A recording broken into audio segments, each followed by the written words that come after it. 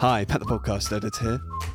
Is your inner risk taker always suppressed by fear of repercussion from management and stuck in the mud bosses? Well, in today's episode, Dan and Lloyd talk about their approach to crazy and risky business ideas and how they can lead to massive success. Let's take a look.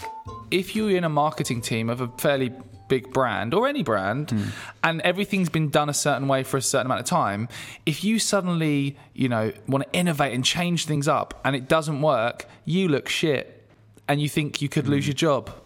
So why not just stick to every year we invest in these other things. Like this wasn't really my decision. We've just always done it. So it's not going to come back on me. And I kind of get that. If you're trying to jump up the career ladder, it's probably a bit risky. I suppose really it's the higher ups in the business. It's they need to have a culture where it's like, look, we want you to try things. We want you to innovate. Yeah. Some of them might work and you won't just lose your job. They want to enable the happens. team to feel comfortable in putting those things forward. Those are the companies that are going to really grow, where all of the creative minds in the business feel comfortable enough to say crazy shit. To say let's jump out of the plane. I haven't got any pants on.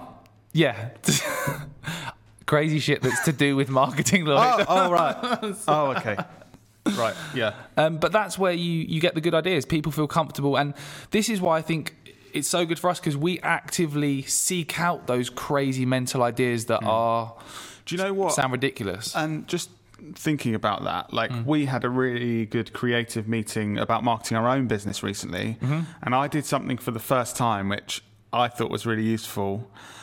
We said basically come up with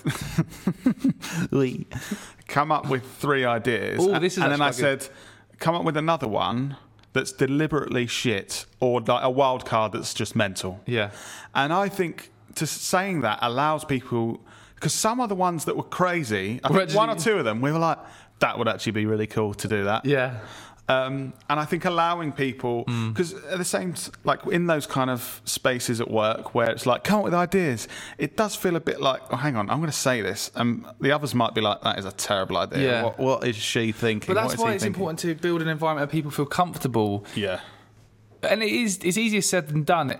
Even if you are comfortable with the people you're around, it's sometimes you sort of hold back and what if people think my idea's crap? Yeah, because you're trying to show your worth and I'm good at this job. I'm going to put some good ideas out there. So it is still hard, but I think that's really important, enabling people to feel like they can share. Yeah. But have a culture where we love sharing shit ideas, because sometimes you think it's shit and there's one absolutely amazing one that we go with. So there you have it. Never suppress your crazy ideas. You never know where they might take your business.